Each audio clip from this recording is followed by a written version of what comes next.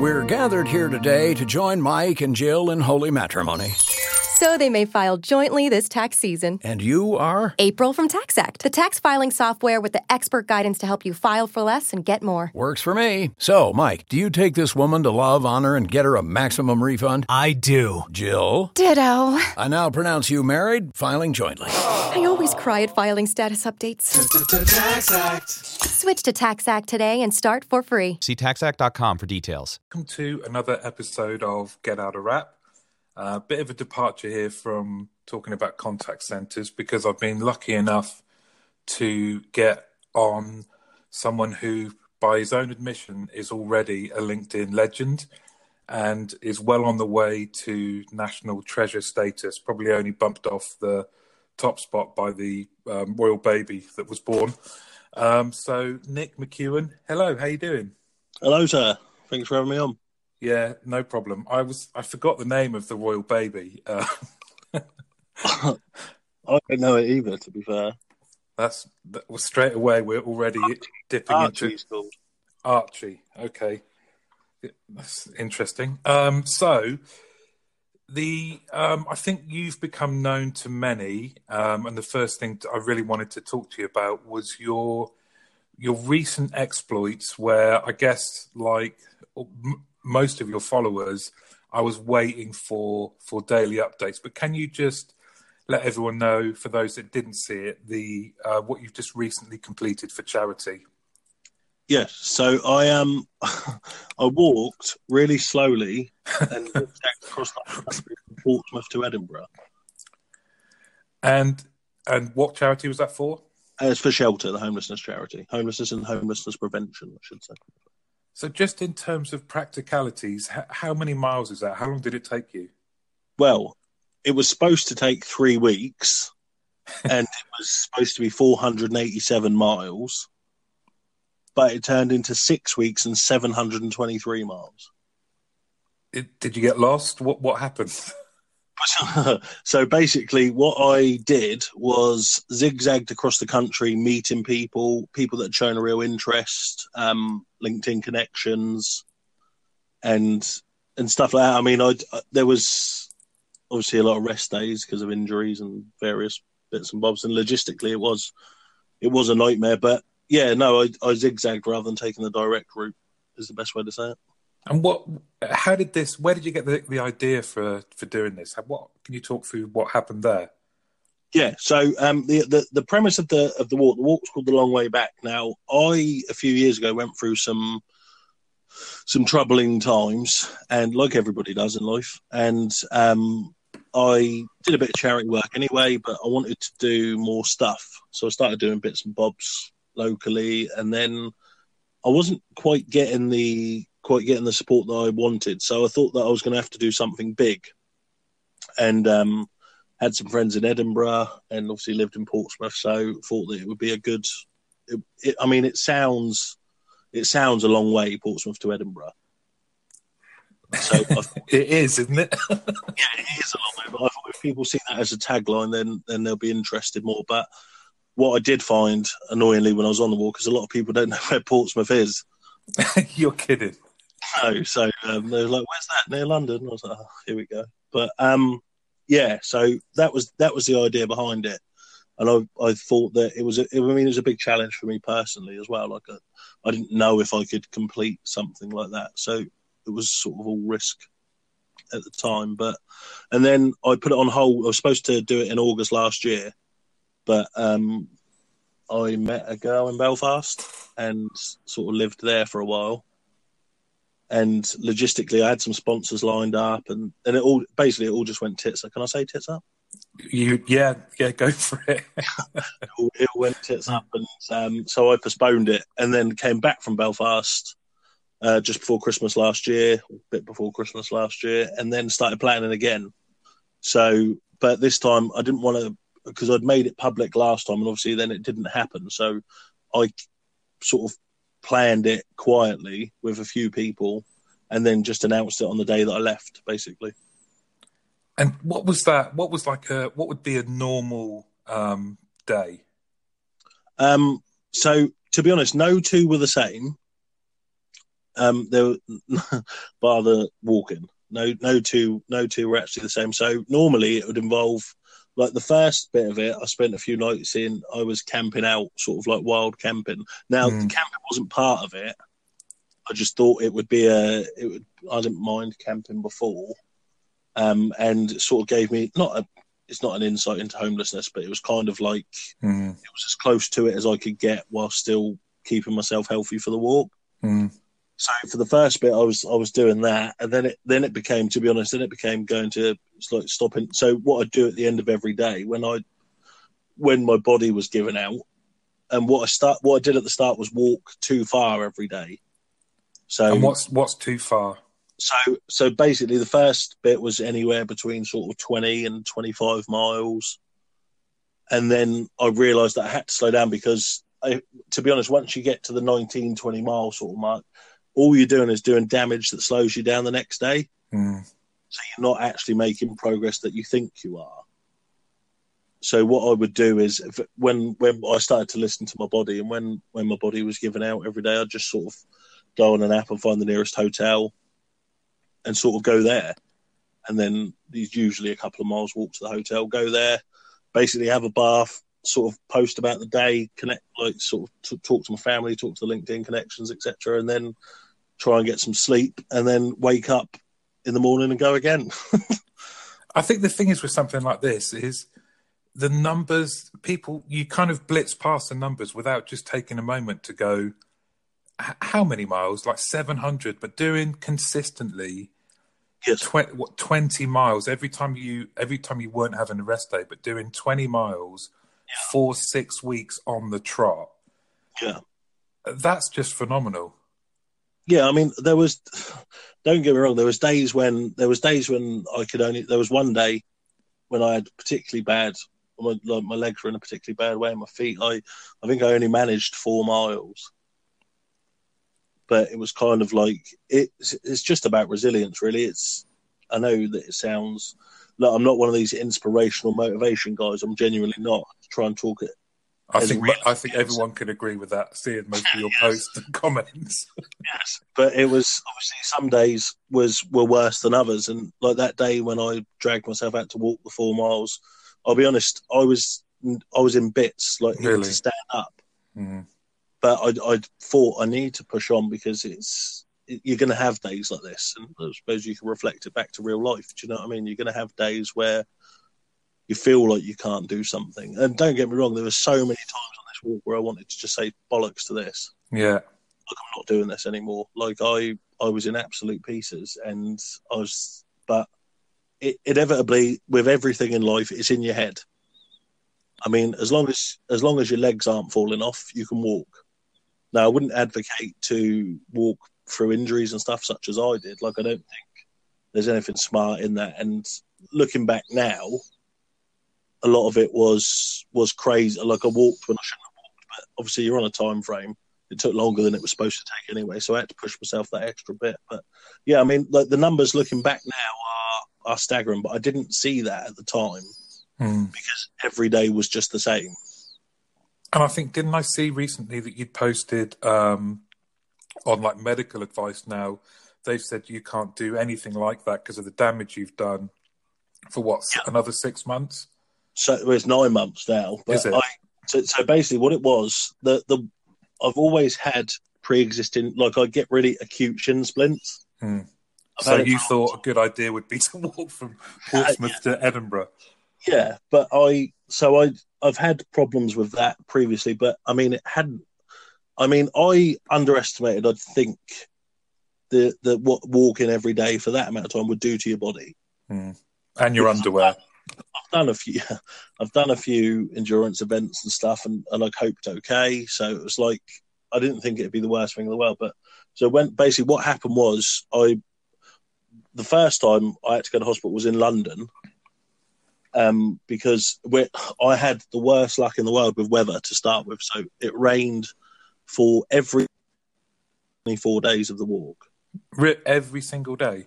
Every single day for 24 days. I went through, I think it was 5 storms. 5 proper storms. But what happened was, when I got to London, I had a day where I was meeting a friend of mine from LinkedIn called Tammy, and I basically what had happened was the night before I'd forgot to charge my phone. So I woke up and I had like 4% battery. So I just sent her a message to say, look, I'm walking. I think I was 29 miles away or 30 miles away or something. And I was like, it was really early in the morning, but I had to meet her at 8 o'clock at the train station. But I was like, I'm not going to have any way of letting her know. So we said 8 o'clock. So I thought in my head, whatever happens, I've got to be there for 8 o'clock. Now, so I walked that day and then I did the 29 miles, whatever it was, 30 miles maybe. But there was a couple of roads where, because of the storms, they were underwater. And there was bushes up both sides, so there was no way around it. So I literally had to walk ankle deep in water whilst it was raining anyway to get there. So my feet were already a mess, but by the time I got to London that day, we went for dinner, went back to my hotel, and then I looked at my feet. And so basically what happened was I took my socks off and I didn't look, and I put my feet on the floor, and the skin on the bottom of my foot as a whole, the whole thing was moving independently from my foot. Oh, God. So I was like, right, I don't know. I thought that I didn't know if part of my foot was unattached or I didn't know what was going on. So I went to the hospital and they gave me some advice, obviously, that I need to stop. And I obviously couldn't stop. So basically what I did was spent 4 hours hair drying my feet, literally with a hairdryer to kind of harden the skin back up. And this is in London as well. I get it mentally knowing straight away that a doctor has said 60 odd miles into it. But if you went as the crow flies, which I didn't, but yeah, there's not even 1/5 of the way. But so that was the first time, and then that happened again, and then that happened again a few days later. So I repeated the same thing, just went to hospital to make sure it was okay, like I'm not losing part of my foot or something. And then did the same thing with the hairdryer again. It worked for a couple of days, and then still raining this whole time. And then I went, basically I can't remember where I was. I think I was north of London. So it was on the canal. So I joined the Grand Union Canal, which was lovely.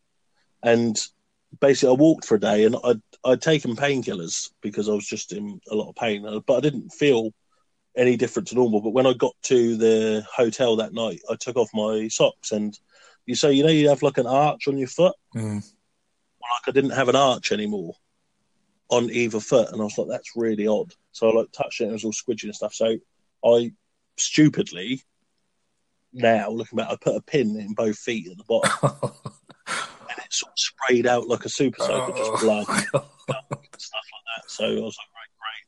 Now they're infected. Now, by this point as well, I've lost the skin on the bottom of most of my toes. So, literally just standing up was horrible. But then after a while, it sounds crazy, but you sort of the worst bit of every day was the morning. Just getting going. People always say that the end is the worst. It's not. The worst bit was just getting going in the morning. And just that first hour was just agony. But then you couldn't stop. Because if you stopped, even at traffic lights, to wait to cross a road, getting going, I'd have to hobble across the road if I stopped.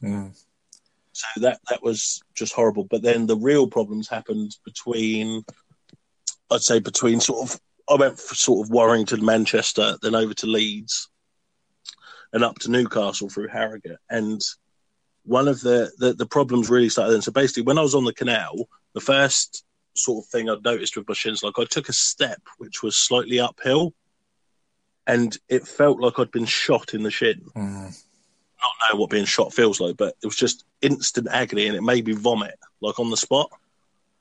And but then that was it. There was no real after effects of that. It was just that one instance of pain, and I knew the pain from having shin splints before. So obviously, if people don't know what shin splints are, it's just where your tendons and the bits around your shin bones just sort of disattach, and then your bone starts to flake a little bit, which is great. So when I got to Newcastle, I was in so much pain with it that I wanted to get x-rayed because I felt like something was wrong. Yeah.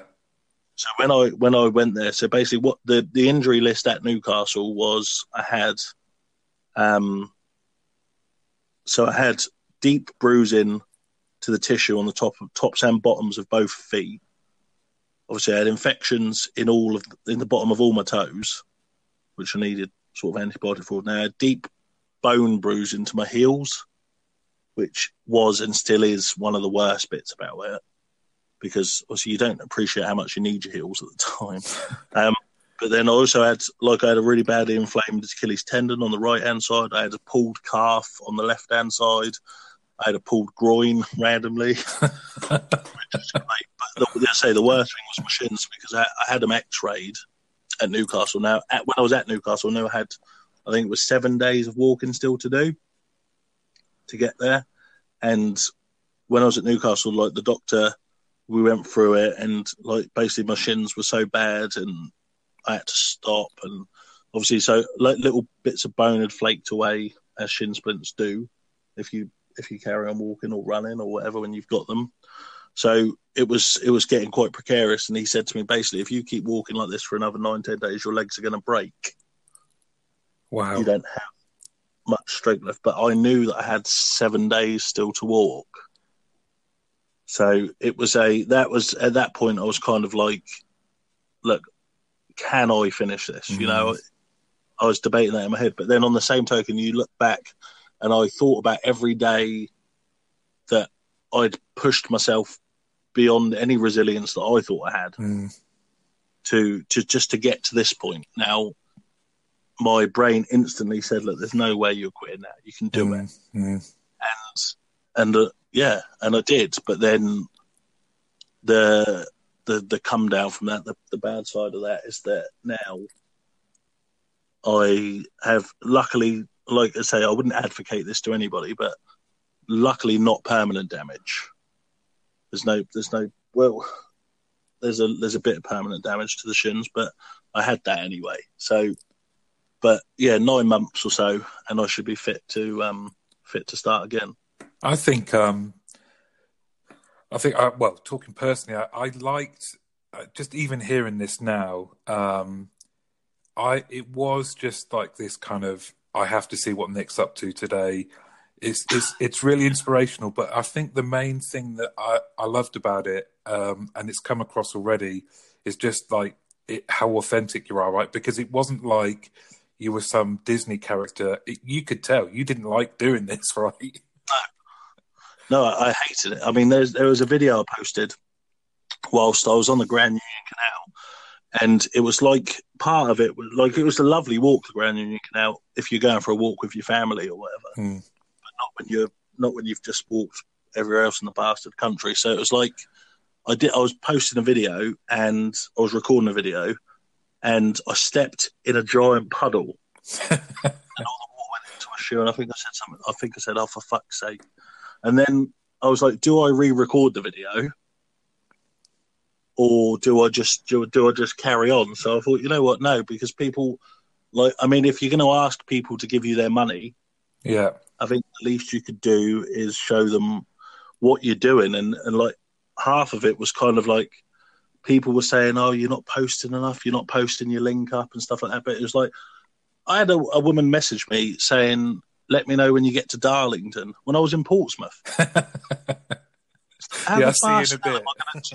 Yeah, and it's like, I don't know how far I'm going to walk every day. So I can't, you could only arrange things sort of a day in advance or maybe a couple of days in advance, you know? There was no, I just wanted to keep it so people understood what I was dealing with, what I was going through with it. And don't get me wrong, like till the day I die, I will be forever overwhelmed and indebted to people for their support and their just genuine kindness while I was on the walk. Like, people rearrange their whole days to come and see me or to put me up, or, you know, let me just things that people that you've never met. Like, I've never met these people, but they sort of follow my exploits. And I wanted to keep, like, obviously too often you see these edited marketing videos from adventure companies or online about how amazing, like, say someone's climbing Everest or going to Everest Base Camp or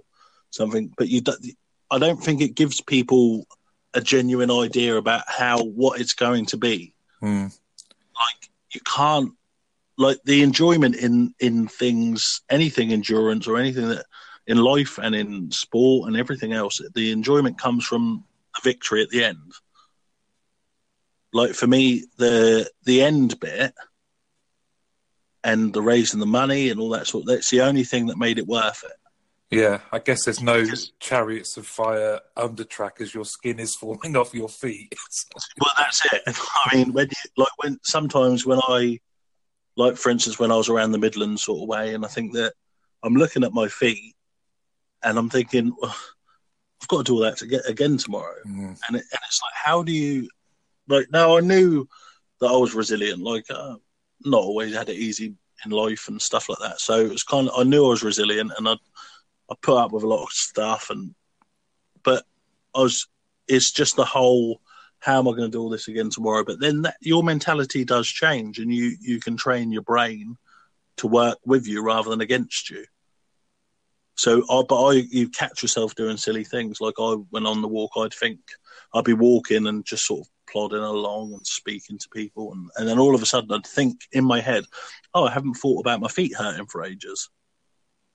And then as soon as you think that, suddenly you're in agony again. And but don't get me wrong, there was days where, like, I had, I think it was, I can't remember the name of the place now.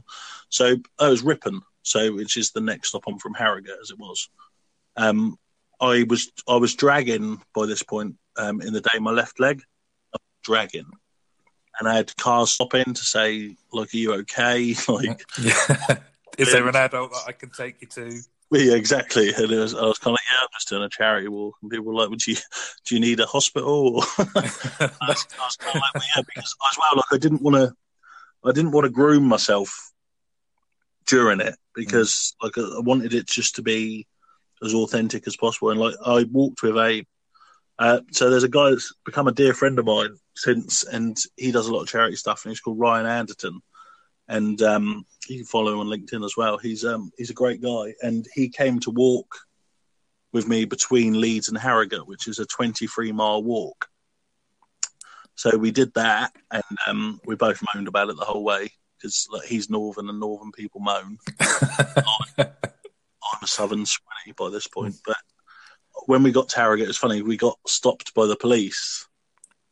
So we were staying. I was staying in a really, really posh hotel. Harrogate's quite a posh place, to be fair. And literally, I'd say 20 meters short of the hotel, we got stopped by the police. And they were kind of like, "What are you two doing?" And I was a bit annoyed, because obviously I was in pain, and I knew why they were stopping me. It's because I looked like a homeless guy. Yeah. So I said, look, I asked the reason why I was being stopped. Is it because I look a bit homeless? And the guy was like, yeah, basically, that's why. And then, so that night I did some research into the statistics, and they hadn't had a recorded homeless person in Harrogate for 5 years before that. So I can see why they were alarmed. There was probably alarms going off in the police station. We've got one. Well, that's it, yeah. And the thing is, we were walking, a lot of this walk was spent walking up the bloody road rather than, there's no pavements up north. I don't know what that's all about. There's just, you have to walk on the road. And I got called, some bloke who's driving along the road took the time to slow right down, open his window and call me a wanker and said, why can't I walk on the pavement that doesn't exist? Did he donate? No. Surprise. It was just mean. And I was like, so all I could muster was the energy to point at the space where there would have been a pavement in a normal town. Yeah. He had just told me to walk on. So I don't know what pavement he was telling me to walk on, but yeah, you're dealing with this the whole time. I nearly got my head missed by a lorry's wing mirror, literally by inches. When I was in Sussex, and that was kind of like, whoa. You know, I was like, I can't control what these people are doing. So over and above, like, the internal sense of like that achievement and getting over it and doing something, well, let's just talk about the money for a second. How much did you raise in total? I think it was near on $4,000 in the end. So that's amazing. That's brilliant. You say that, but I can't help but to be disappointed with it. Well, I'm part of a team at the moment. We're about to do the Three Peaks Challenge in 16 days and 6 hours. And our target, and there's like 20 of us. Are you counting down the time till then, or was that the time it's going to take you? Until we go, because I'm really not looking forward to it. It's become this like millstone.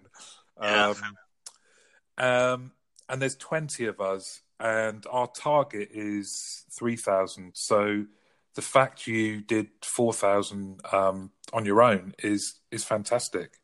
Yeah, but to be fair, there was a fantastic fellow called Peter Waddle who he's the CEO of the big motoring company, and he donated 1,500 quid to that. To be fair, and can people still donate?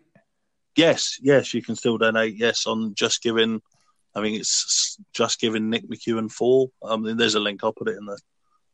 Great. We can put it in the thing, but yeah, no, it's I mean, it was only because I think the disappointment comes with, obviously, number one, I know how difficult it was for me. Number two, the time it took.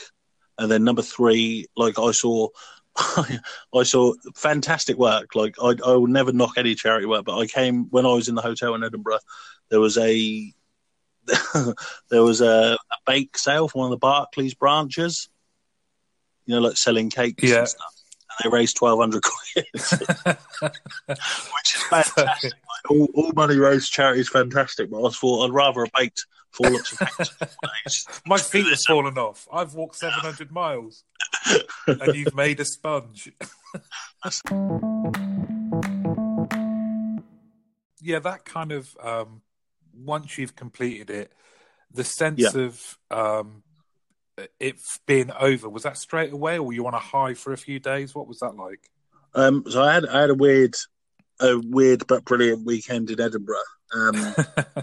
So my friend Ryan stayed, because Ryan. So basically, the last day of the walk is as mental as the rest of it. So basically, I was, I think, 3 miles out from Edinburgh, near the end. You're coming to the end. So basically, I was walking with poles by this point. I was in a lot of pain. And there was an old guy who just, basically, what happened was he was walking to Edinburgh as well.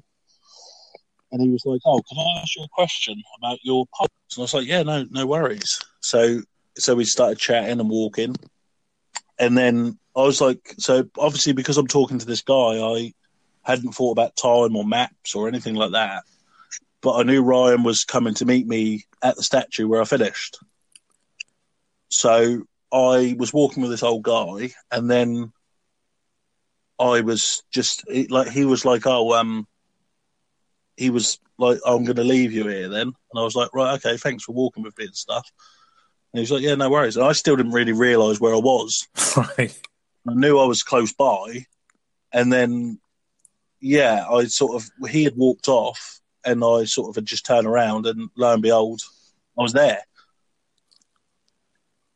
And I didn't realise that I had finished, if that makes any sense. So he was like a pacemaker, but in reverse. Yes. He was an old man with severe knee problems, but he walked there just as fast as I did. But so I got there, and I didn't know I was there. And as soon as I saw it, my whole body just shut down. Really? Yeah, literally the second I saw it in my vision, worked out where it was, and my body just shut down. Now, annoyingly, Ryan had got there 5 minutes before me. He had rode his bike up from Leeds, which is a feat in itself, to be fair. Yes, and I've seen some of his stuff as well. I always say to him that cycling's easy. Yeah. Just partly as banter and partly because I like to annoy him. But it was... so he had got there 5 minutes before, and so I don't know what I would have looked like at this point in time, but I just fell to bits. Like my body just stopped, and I went over to him and sort of just fell on him basically. and then he said, "Right, come on, pick yourself up," because I couldn't comprehend that it was finished. Yeah. It was like I had a weird basically I went mental for a little while. I And I think I was dehydrated too because I had to walk for. So basically, I woke up on the day before it. I was still 40 miles away, I think. 40. So I had to walk through. And it was kind of like, so I walked through the night and stuff and got there. And so it was all, and I was dehydrated. It was all going on. And then, so he said, right, you got to do your pictures for shelter. Because I had an idea of putting the T-shirt on the dog, on the statue. Yeah.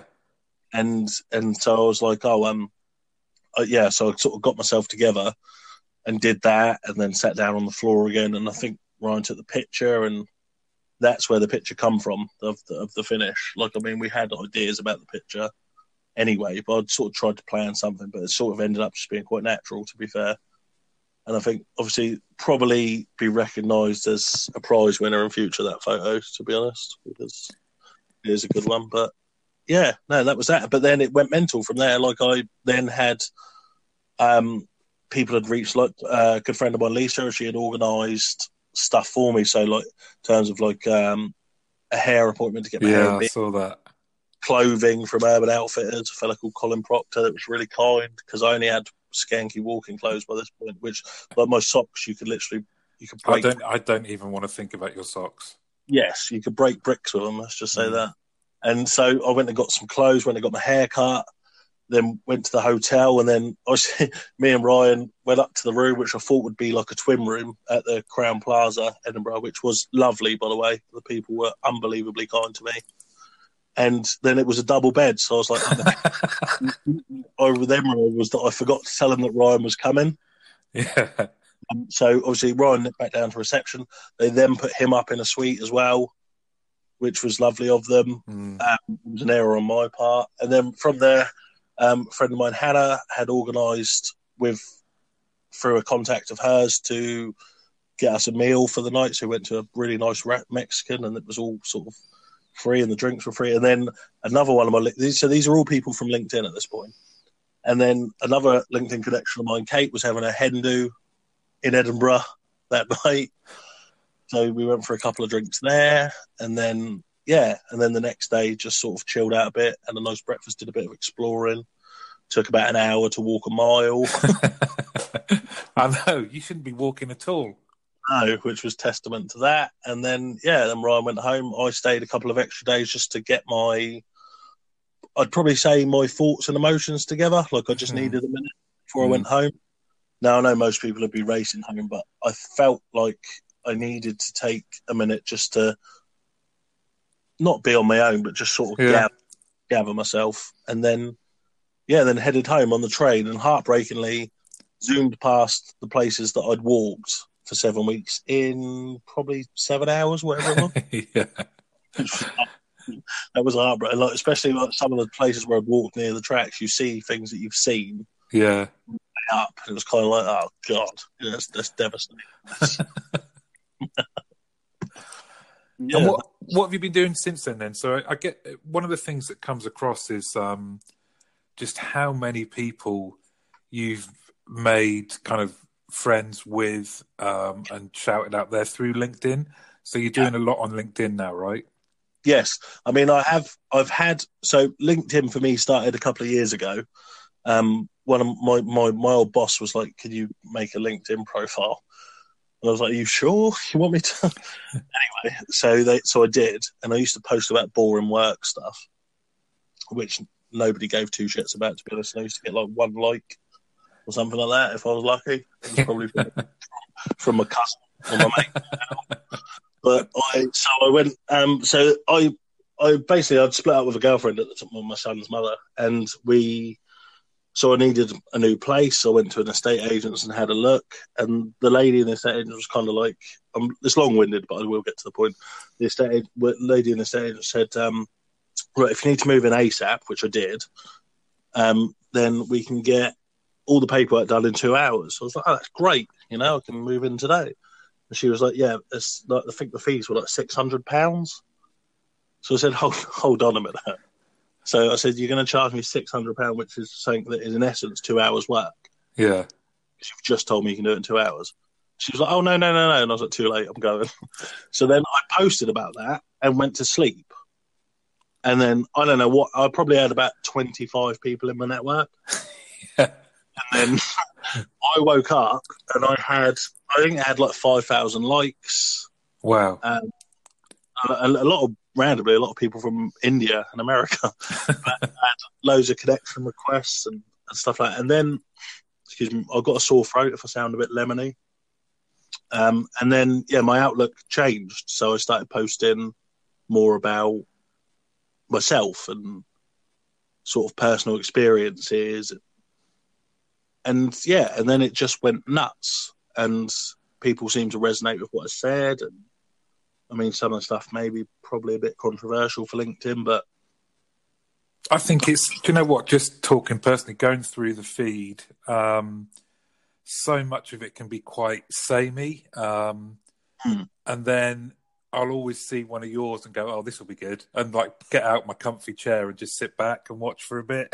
Well, yeah, because I mean, the secret to it, as it would be, so I think that I post as I think. So I don't think about it. Like I don't go away and think, I think this will be good content. Like I've started to do that for other people, which I'll touch on in a minute. But for me, I found out that I had, I suppose, a knack of posting on there because every post was doing okay. And the figures were outstanding, but it was kind of like, so that I explained it to a friend of mine yesterday I would say something that maybe some would see as controversial. Not always, but try and put a funny spin on it.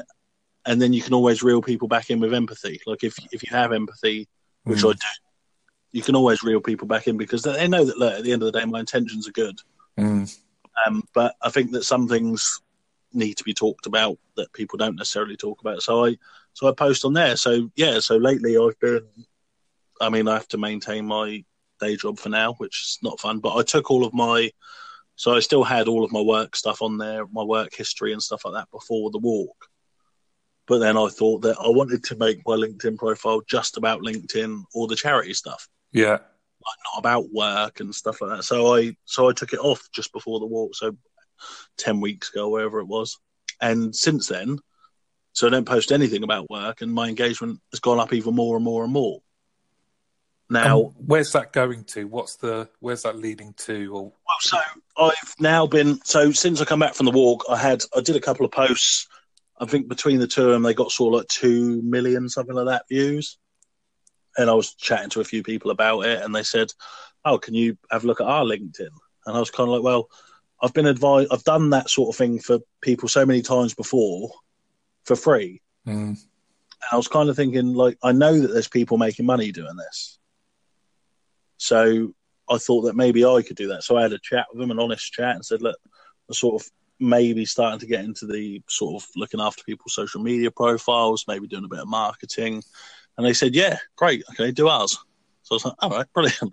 Easy conversation. So I did that. And then I've been doing a couple of local sort of construction companies, LinkedIn as well, which has gone really well so far. And I tried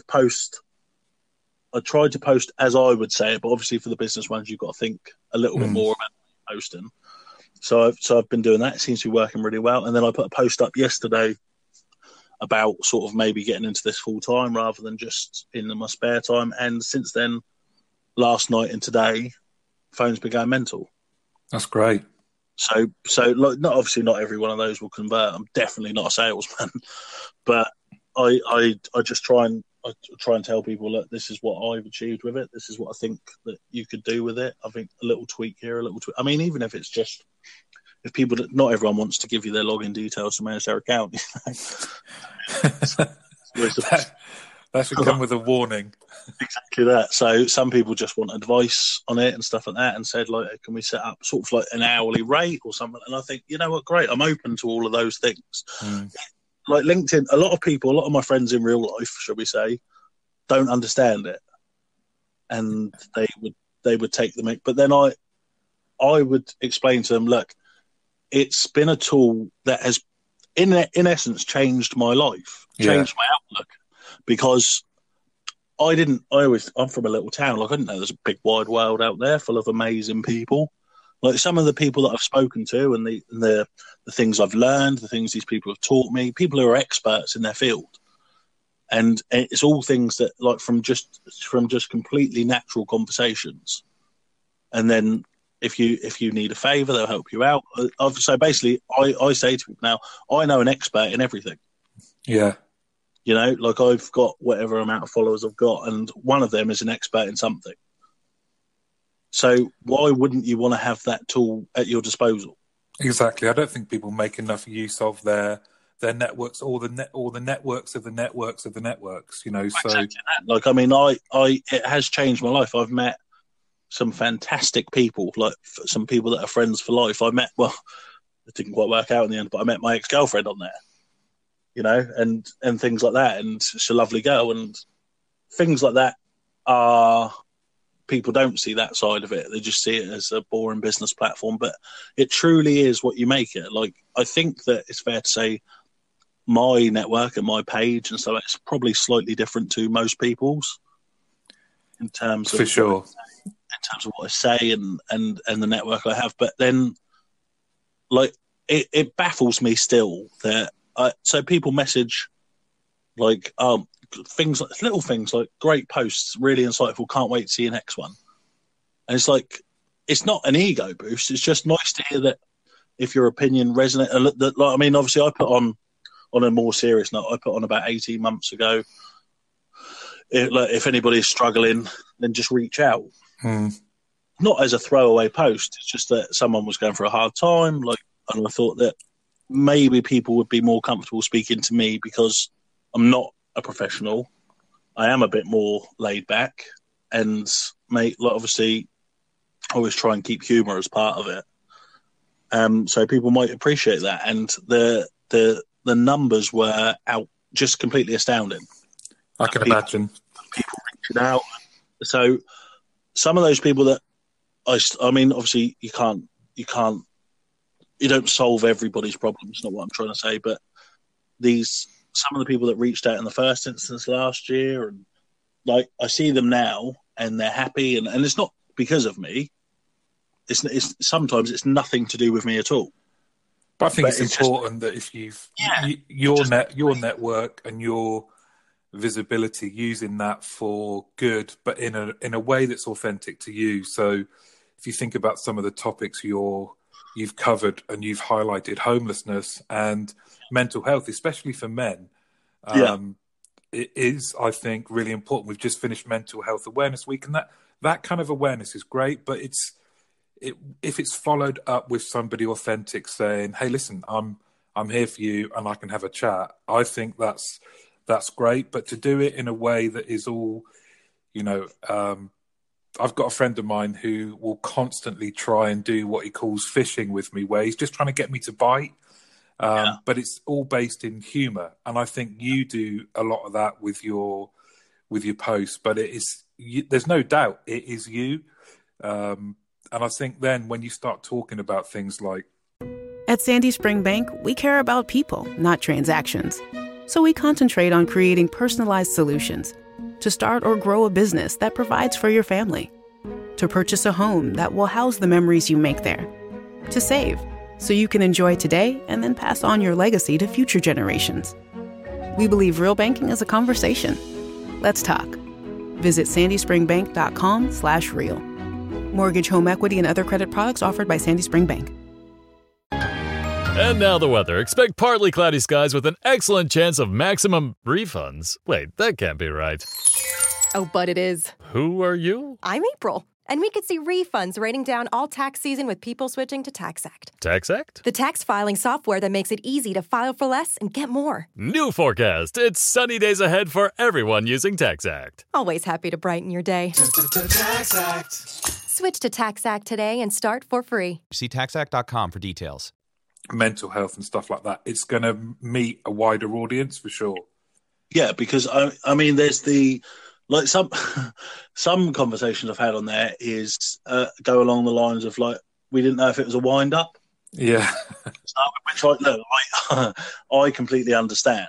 Like, I understand why people feel that, but then at the end of the day, the humor is part of it. Like, people, whether you have if you've got mental health issues, it doesn't mean you don't want to have a laugh. Yeah. It doesn't mean that you only see the serious side in life. And so the numbers of people that reached out to me with that in the beginning was crazy. Crazy is the wrong word, but was it just. I think you can still say that. Yeah, it astounded me, and then it went on from there, and then the network grew, and then more people grew, and then what I started to work out was, like, from the people that I'd spoke to, the direction to someone else that I could point them. Yeah. So it's nice to have an introduction. So like I knew that, say for instance, if somebody is struggling with anxiety, now I'm not going to name names, but I know somebody who's an expert in that. So then I could pass them, after I've had an initial chat, like sort of just make sure that, number one, and to be serious for a minute, like my immediate concern is that they're safe. Yeah. Are these people safe? Do they have accommodation? And I always run through these things first, or try to. And then talk about the situation, what's going on. And then try to, now I'm not a doctor and I'm not qualified, but then I would try and work out the best place to point them through my experience, because I always, like I say, I always know somebody. So, and then I would say to the person that I'm introducing to, like, I won't name any names again, but I've got this person, without naming the name yet, they're going through this. This is the situation. Are you happy to speak to them? Of course, they always are, because they're genuinely good people, 99% of my network. So then I pass them on to the right people, and then just follow it up and just make sure that they're okay, and hopefully they're on the right track, because far too many, like, it's easy to just say to someone, takes 2 minutes out of your day to check on someone, basically. Like, it's not a big commitment. Now, I must admit that I've struggled as of late to deal with the sheer number. Yeah, I bet. I mean, that's tough. But then, on the same token, I think people understand that, like, nowadays with my LinkedIn the way it is, and just the sheer number of people, like, they know that I'll do my best. Like, if I can, like, if I haven't got back to them, there's always a reason. Like, I am just flat out. But obviously, I have ones that flag up as urgent and stuff like that, and or sometimes a lot of it as well comes from people saying, "Can you have a chat with so and so? I wonder if they're struggling." Or so then, yeah, just try and have a light-hearted chat with them, and then find out where they are, and if like where they're at with things in their head, and if we need to do anything. But then you get messages saying, "Look, hand on heart, thanks for that. It's really kind," and it always makes me feel good to have done good. Like, I think that everybody should have that. I don't think it's selfish to feel that way. Like when you know that if you've been an assistance to someone and they've taken only positives from it, then that's a great thing, and you should feel good about yourself doing it, because then it motivates you to do it again. And not only that, tell other people to do that again. Well, there's no better feeling, right? We're all connected. I think we suffer at the moment from everyone putting us all in different boxes and saying, "Look, we're different," but we're not. We're all the same. Well, that's the one. I mean, once you see that, once you understand that, then your life in general becomes a lot easier. I think that the notion of helping others should be a given, and weirdly, it isn't. Exactly. I get people say to me all the time, like, my mum, bless her heart, she's I don't know how to best describe my mum. She's a hero of mine, but she's set in her ways, shall we say? Right. And she would say, when I said, well, obviously about the walk and stuff, and she's like, "What the bloody hell are you doing that for? Always bloody worry about yourself. Get yourself straight, because my life's not perfect. You know what I mean? I don't live some fairy tale existence. So my life's been a series of ups and downs and disasters and everything in between, to be fair. But that notion of help yourself first, which it's a completely understandable thing.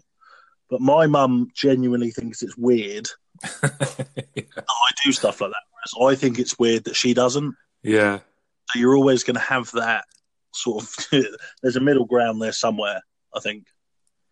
It's just about the right balance, isn't it? If there's enough people doing both, then happy days. Yes, 100%. But if you can get everyone to that middle ground, then you're not going to go too far wrong. And like, I have opinions on LinkedIn. I disagree with a lot of things. Yeah, I don't know if anyone's noticed, but I have a lot of opinions, but I always try and say, like, what I say and the stuff I do, bar a couple of exceptions, always comes from a good place. And I try and deal with things in humour, but then obviously sometimes there's a serious undertone to what I'm saying, and it's not, like, I'm not the voice of LinkedIn. There's people that do it far better than me on there, but I just I think that the same. If you've got a tool like LinkedIn, where if I don't know something, you can get educated on it on LinkedIn pretty easily. Yeah, for sure. Like, it's not difficult to ask a question on there.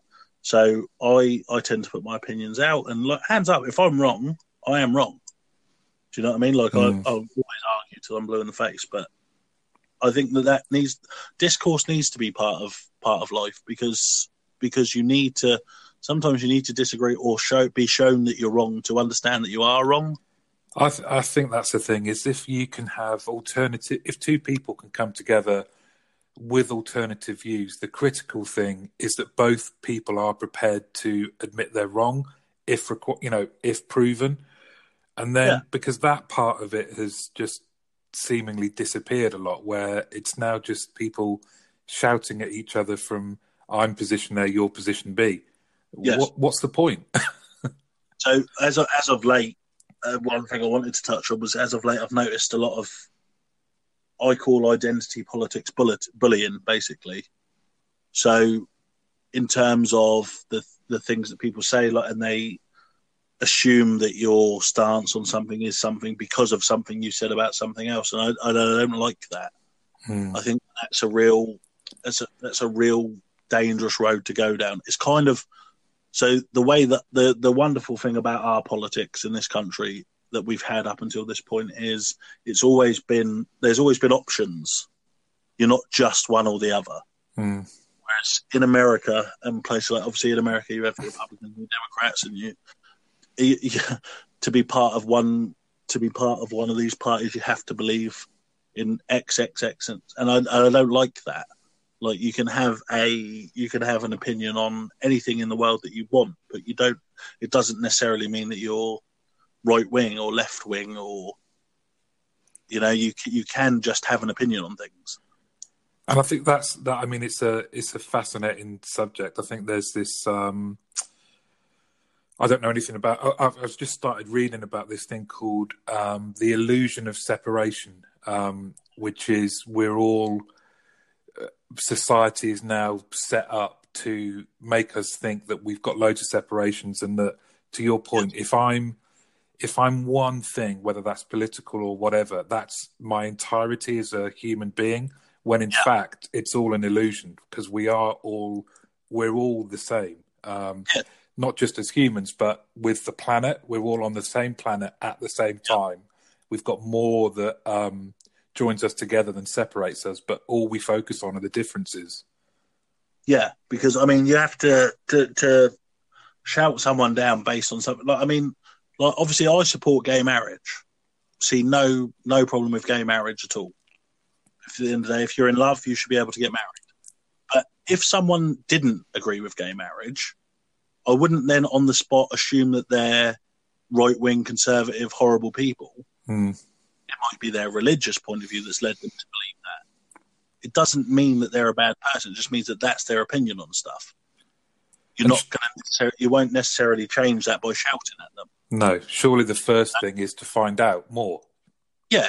So, for instance, why do you feel the way you do? And at the end of the day, if somebody's religious beliefs are that that gay people shouldn't be allowed to get married, then I would, if I said that they're wrong and shouting them down for it, I'd be doing exactly the same thing to them that they're doing. Yeah, completely. And then who's right and who's just shouting loudest? And it becomes ridiculous. I think that you have to, don't get me wrong, some people's opinions are just wrong. Yes. And sometimes things that people say are just stupid. And you can, sometimes it's okay to get annoyed with these things. Like, we have the whole bloody Oleg thing going on at the moment, where all of the people on LinkedIn that are following him, I mean, I cannot for the life of me understand this. Like, I cannot wrap my head round the idea that putting hashtag Oleg on your post is going to get you a job. It isn't. It's not going to get you a job. All it's going to do is increase his following. Yeah, it's bizarre. I don't purport to that. I've the last week or so, I've been probably on what looked like an Oleg attack. I haven't. Like, at the end, he actually comes across as a nice fella. I think. Like, do you know what I mean? He looks like your granddad would, you know? Sometimes people need to say things because if nobody is, and like some people are just gullible. Mm. This is what I like. This is what I like about how you post. It's the kind of the Emperor's New Clothes, whereas there's you saying, "No, hang on, he's naked." Yeah. So I think that those kind of challenges. To be honest, you've made me think about a year ago, from the times when I was out of work and lost my job. I kind of missed out on some opportunities that I saw on LinkedIn too late, or someone said to me, "Oh, I saw a position that would have been perfect for you, but I didn't pass it on." Yeah, great, thanks. And as my network started to increase, I thought maybe there's a way. So all I've been doing once a week is, it started off as just people I knew personally, where I would say what they were looking for and where, with the hope that recruiters would see it. And that has actually led to so I've done it once a week for a year, and there's about 10 people on there, but it's generated, I would say, 2 definite direct linked jobs. But seeing some of the stuff, I thought, do you know what? I don't want to be the reason for me doing this isn't because I'm aiming to be Oleg, or I've forgotten the lady's name. There's another. Bridget. Yes. How could you forget Bridget? Well, I don't follow them, but obviously I see what they're doing. But your posts have made me, not in a negative way, but question what I'm doing as well. Now, don't get me wrong. I'm constantly in touch with the people that I post about. It's all done with their approval, and I will tag them on other things that I find helpful. And go on, sorry. No, I was just going to say, they've said, even if people that have then got jobs and I've had nothing to do with it, which is like 95%, 99% of the time, have said it's just been nice to have someone in your corner. But what you've been saying is they're doing Oleg and oh God, you just told me. Yes. Hyacinth, just think of Mrs. Bucket. That's what I do. Bridget Hyacinth, got it. Are doing something different, right? Because I mean, they must have teams or whatever. I don't know. Yeah, so they're both their accounts are run by media companies, but there's a sinister bit to it, which I'll get onto in a minute. But so I'm not being funny. If you look at the metrics of it, which I'm a LinkedIn geek. Like, I love the platform, so I spend way too much time on it. It sort of gets in the way of other things, but it doesn't matter. So I look at most of these things, and a guy. So what you said, on a personal level, with good intentions, tagging people in the post, actively trying to get them into it, is different to you saying, right, everyone chuck #Martin on your posts and see how you, because there's nothing personal about it. Like, that achieves literally nothing. Because most of Oleg's followers are from India or the subcontinent, I've noticed. That's undeniable.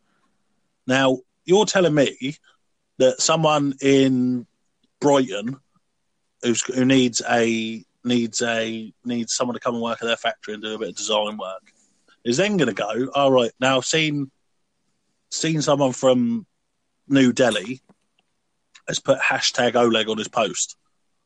So now that's made me think I'm going to give that guy a job. No, it doesn't work like that. It doesn't work like that. It's like the amount of people that have done it. If you think that bloke gets 50, 100,000 likes on every post, and however many views he gets, and all these people are putting #Oleg. No recruiter in the world has time to look for all that. No, some of that, those intentions and that kind of thing, it's just disappointing to hear. But how do you disassociate? Or what's your view then? Let's put it that way. What's your view when the message is one of that somebody might gain something from. It's helpful, or it's I wouldn't just say motivational, because they're quite empty sometimes. But if there's good advice in there, but in addition, I guess it's the motive, isn't it? Yeah, but all I'll say is well, the way I look at it is, if you're making up a story to get likes and to get people to follow you, or to, even if it is with good intentions, then say you're making up a story. Yeah.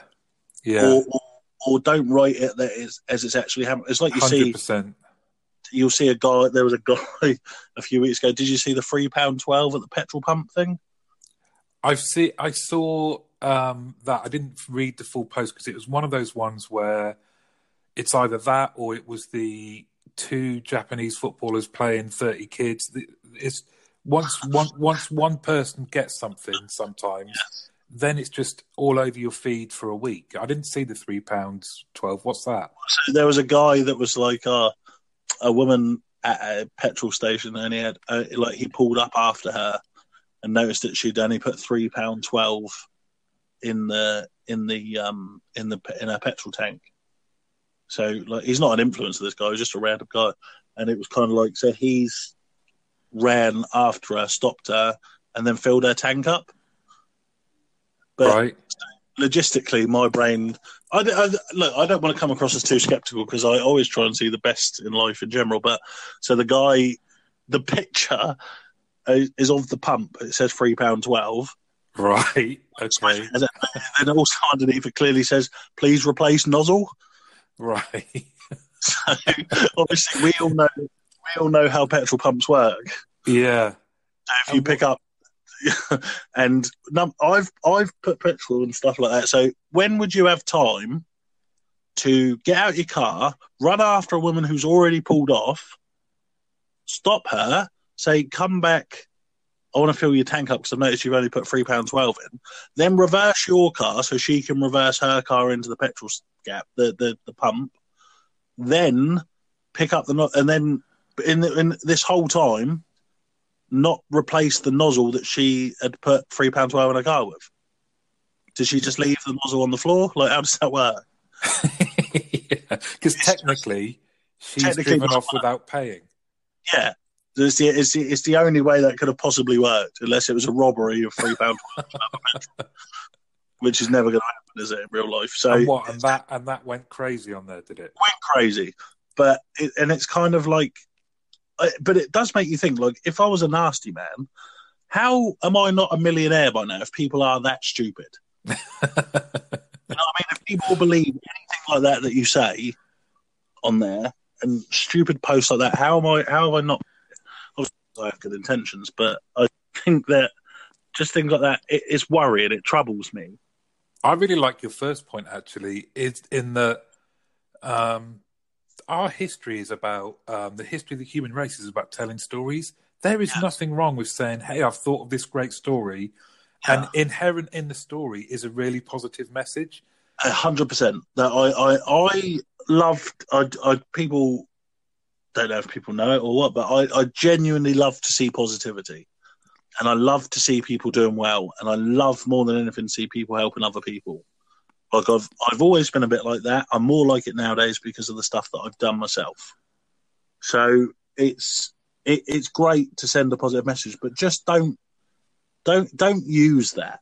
Don't use that for cheap stuff, because it just other people then will only see the negative and stuff. And if there is a guy who genuinely does amazing things to help people, or a lady, and people are just like, "This is bollocks," because of idiots like that, stupid things, don't do anything for anybody apart from get them likes and followers, and those 10,000 likes that they get may stop 3, 4, 5 other people helping other people. Yeah. Because of they just don't believe these stupid things, and that's worrying to me. I always try and call people out for that sort of crap. Well, we need the platform, and in life needs people that, especially humour. Humour gets me every time, but that people like you that use humour just to prick at pomposity and just say, "Hey, come on, let's have a bit of fun, but stop being so up yourself. I mean, it's just that's the goal with it all. Like I don't want anyone to take anything negative from my LinkedIn posts. Like you say, you're not always going to agree with everyone, and people aren't always going to agree with you. And like I said before, like I've had death threats on there. I've had all sorts. I'm sorry about that. I just got angry with something you post. Yeah, but I've had all that on there, and it's kind of like that. My intention is never to upset people. Like if I was trying to think of it now, it's the same as anything. Like I am not one of these bloody influencers that thinks I'm an influencer, says I'm an influencer. But at the end of the day, when a network gets to the sort of size that mine is now, you have a responsibility. And my idea with that would be that if X amount of people are going to listen to what I say, then you have a responsibility with that. And if not technically people in my network, but people on LinkedIn as a whole, if they are in a bad place or prepared to listen to stories, or just some people are just a bit gullible, I don't think you should use that for self-gain. I think that you can't have that attitude about you that you're going to do these things. Like that whole ethos is wrong to me. And like the responsibility that comes with having a network like mine is that you have a responsibility to these people, and they followed you because they want to hear what you say. So use that for good if you can. Don't get me wrong. Like I don't care about if people want to post about their businesses or pictures of their dogs or their cats. Like so what? Yeah, exactly. Like, I never understood this isn't LinkedIn appropriate thing. No, keep scrolling. Makes no sense. The people that say that, yeah, it's like, so I will, if I think that something is funny, or if I think that I can put, so like on a lot of Bridget's posts, I would write #neverhappened because it didn't. Yeah. But then I don't know what works with Bridget's media company, but they've blocked me and unblocked me about 13 times now. So sometimes she pops up in blue, sometimes she pops up in black, and you just don't know. But things like that, which is just a little joke. If Bridget messaged me and said, "I'm really upset by what you're doing," do you know what I mean? Yeah. Then I can have a conversation. Like I wouldn't intentionally hurt someone's feelings. Like I'm guilty as anyone of sometimes. I mean, like we've always said in life, there's banter and then there's just being mean. And like I don't try. It's never my intention to just be mean. Like I'll say something and don't get me wrong, I've had some absolute howlers on there where I've said things and then gone, "Oh Jesus Christ, I shouldn't have said that." Yeah, of course. You know, and then I think about it, and then probably should have deleted some of the stuff I said. I haven't, but again, that's where the polarization comes in and the things like that. And I think there's a whole subculture of people on there that just want to be offended. Of course. Like I've had many disagreements with feminists on there, and so my post, like my post last year, which I kind of mirror this year, on International Women's Day. So I'm aware before I tell you what I wrote, I'm aware that I have a platform. I'm aware that International Women's Day is an important day. So my way of drawing humour to that, or drawing attention to that, was through. In my head, that's how I saw it. Sorry, you broke up there for me. Did I? Yeah, you said through, and I didn't hear it. Okay, I'll repeat that. So my intention with International Women's Day was to draw attention to it through humour. Yeah. Okay, so I did a post last year saying that on International Women's Day, it's time to celebrate all the wonderful things that women do, such as making sandwiches, moaning, and playing netball. That's an innocent, light-hearted joke. But I know the amount of people are going to see that, and it'll raise awareness for International Women's Day. Oh, for sure. It backfired. But the post, as in terms of views and likes, went really well. But then it was obviously reported so many times that it was just removed by LinkedIn. and they put a temporary limitation on my account. I think something like that it's the extent to which someone knows you. Even if they didn't know you, but they've seen any number of your previous posts, that is humour, and it's not something that you don't believe that women are defined like that or whatever. But by the same token, I can't ever imagine. I can't ever imagine looking at a post and thinking, right, I need to report that. Because everybody has opinions. Like unless you're doing something outright disgusting.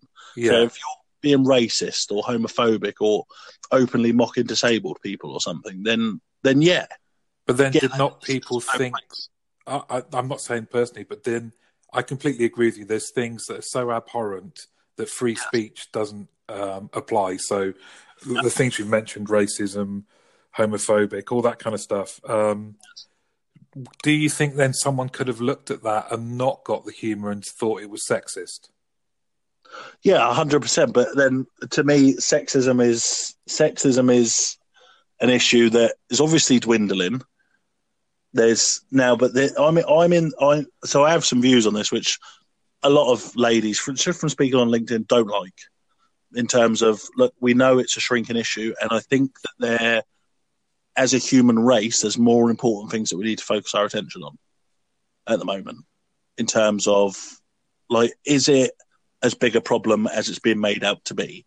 Would be my issue with it. Now I know that there is cases, and I know that there's problems, and I've got to be careful what I say. I know, but I also think that, say, for instance, to me, because of my beliefs, I would rather focus on homelessness and the fact that the planet's dying, and if we don't get that together, then none of us are going to be here to moan about anything. It's a really interesting though, because it's kind of like, and this is something that you must get quite often. I think it's like what aboutism, or so you're talking about one topic and say, well, I know sexism's bad, but what about climate change? And you're going, well, okay, let's talk about climate change later on, but right now, let's talk about sexism, because I think it's one of those. Look at us, two. Definitely for me, middle-aged, younger for you, white guys, talking about the extent to which sexism is still prevalent or reducing or whatever. Again, I know you're a lover of statistics and everything being fact-based. I think there's enough stats out there that would say there's still a long, long way to go when it comes to equality between genders, for sure. I mean, 100%. But then talking about whataboutism, it's I don't think that. I mean, the way feminism is now, like so for the way that it's portrayed now is different, and so feminism, obviously by definition, is the search for equality. Now, equality it depends on, like I say, equality of outcome or equality of opportunity. Now, to me, it should be equality of opportunity, not necessarily equality of outcome. I don't believe in quotas for how many women you should have at work or how many men you should have at work. And the fact is, where does the perceived male domination, like, where is it nowadays? Like, where is the perceived male domination? I mean, I know that obviously the figures for women in high-powered jobs and CEOs and stuff are going up. I know that. So, but then again, there's the whole statistic. If you look at the statistics of it, the amount of men that commit suicide, the amount of men that are homeless, the amount of men that are unemployed, the amount of men that, like, so, for instance, family courts, 97% of women win custody in family court cases. Yeah, no, don't get me wrong. I breathed a sigh of relief when I hit my 45th birthday this year, because it meant that now I'm more likely to die of something else other than suicide. So, on a separate, we'll come to that in a minute. It's just crazy, the level of statistics on that. Completely. I get it. But one of the things, where is it apparent that men, I think it's the world. I mean, there's been a couple of things where the space. There was a spacewalk planned, and they only had one astronaut suit that was had the right dimensions for female astronauts, and that then led to somebody writing a piece about the world around us in terms of cars, buildings, everything is all based on the average male form. So I think I kind of disagree around quotas because, this is loosely formed, right? So bear with me a sec. It's that picture of kids trying to look over a fence. I like to think visually about how to explain the aim, because I think we all have the same aim, and I think that's something we all kind of forget.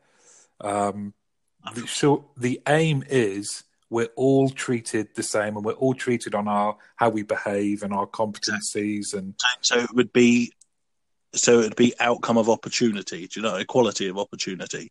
So we all have the same chances. We all that's so when I get into debates with feminists and third wave feminists, especially, like my argument would be that we're arguing for the same thing in two different ways. There is nobody that's more pro equality than me.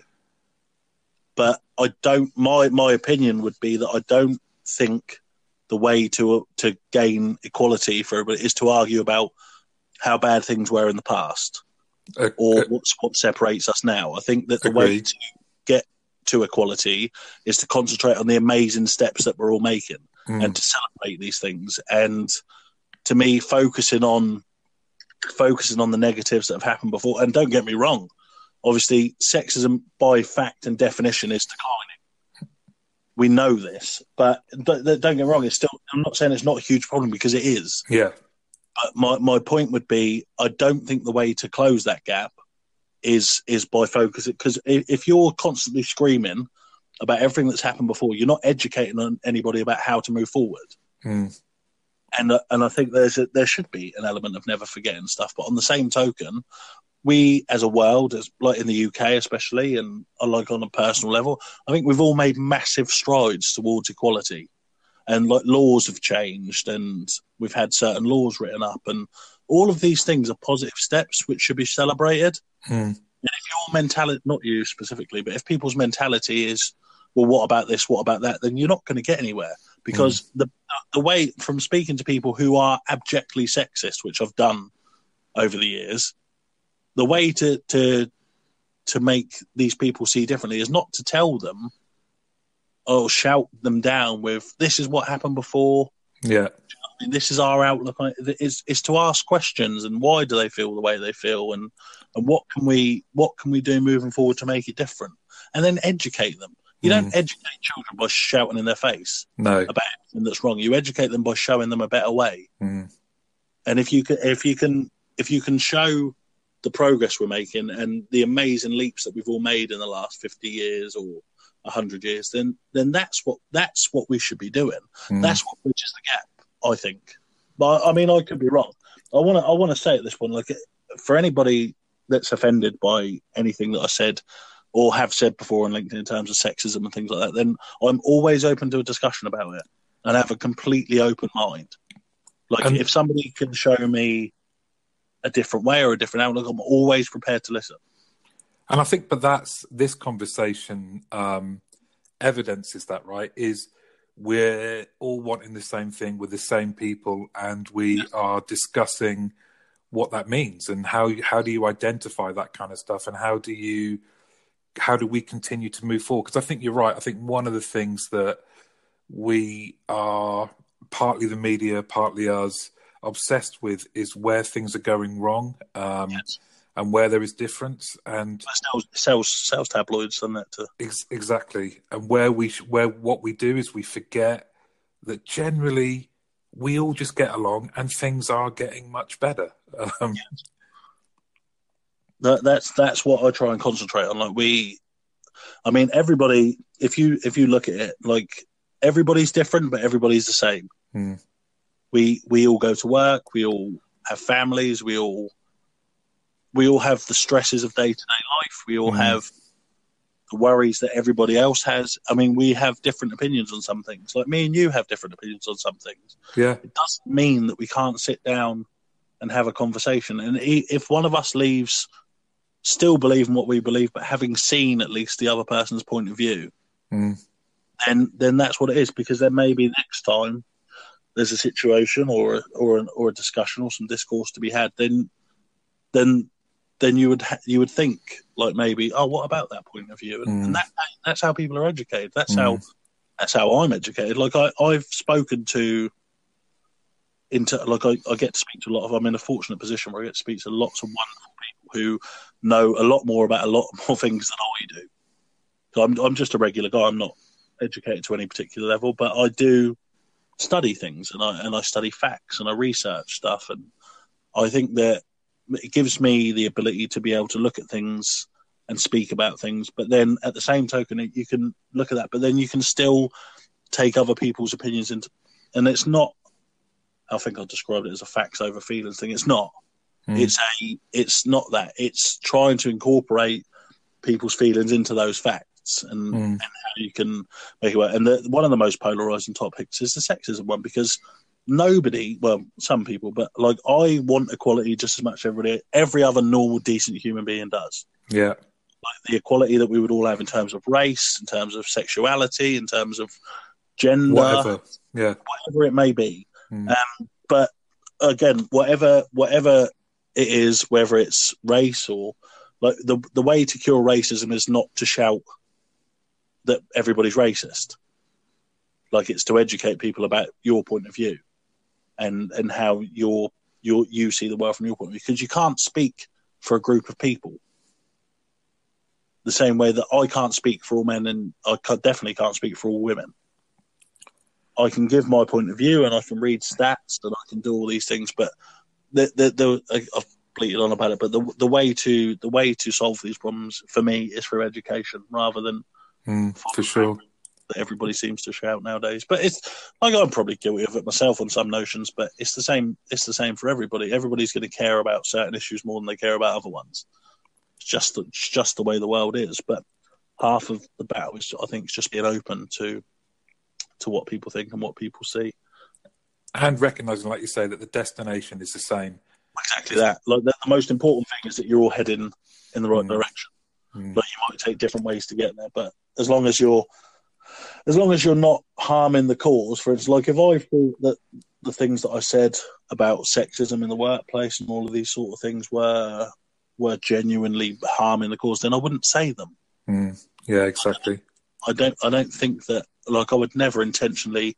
Number one, I would never sexually discriminate against somebody, or racially, or based on sexuality. I just wouldn't do that. It's not in me to do that. Now I know that that's not saying that other people don't, and there's not these problems in the world. But I can only speak for me, and the same as you can only speak for you. And like you say, as long as the destination is the same, and I'm not doing anything to harm that, then I think it's always good to start a conversation. Definitely. And perhaps, this is, we can talk, I've loved talking to you. Perhaps we can talk about some other things. Again, just anything that's interesting you, anything that you're seeing out there on LinkedIn. I'd love to be able to hear your views and talk about it again in the future for sure. 100%. What, just before we wrap up, else is there? Is there anything you want to highlight about things you've got going on? Yes, so I've got a charity ball in August. I'm going to. So basically, I've had a debate whether it should be in London or in the Midlands, because obviously I have quite a big following up north. So I would like, obviously, maybe London's too far out of the way for some of those people. So maybe looking at the Midlands, but yeah, it's on the 23rd of August. Which is a Friday. I'll confirm the venue soon. It's going to be a black tie event. There's an award show based on LinkedIn, so there'll be a Post of the Year award, sort of charity contributor of the year award, lifetime achievement award for me,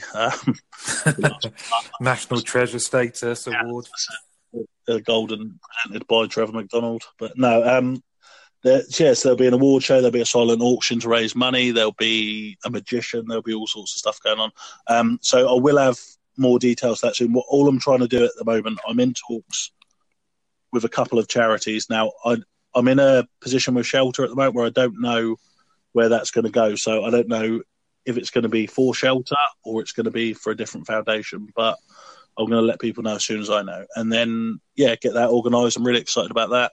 Hope to see about 300 to 400 people there, all raising money for a good cause, having fun, and get to spend the evening with me. What could be more exciting than Exactly.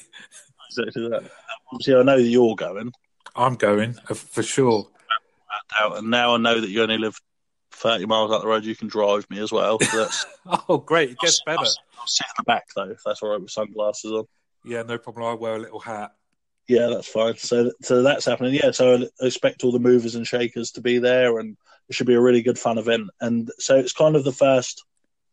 I mean, I've done a few endurance stuff for charity now. I've done fundraising that. It's the first sort of event that I would have put on myself. So it's pretty cool. I'm getting a lot of help from a lot of cool people with that. So should be a really good evening. And even if it's not, I'll make a joke out of it, so it's fun anyway.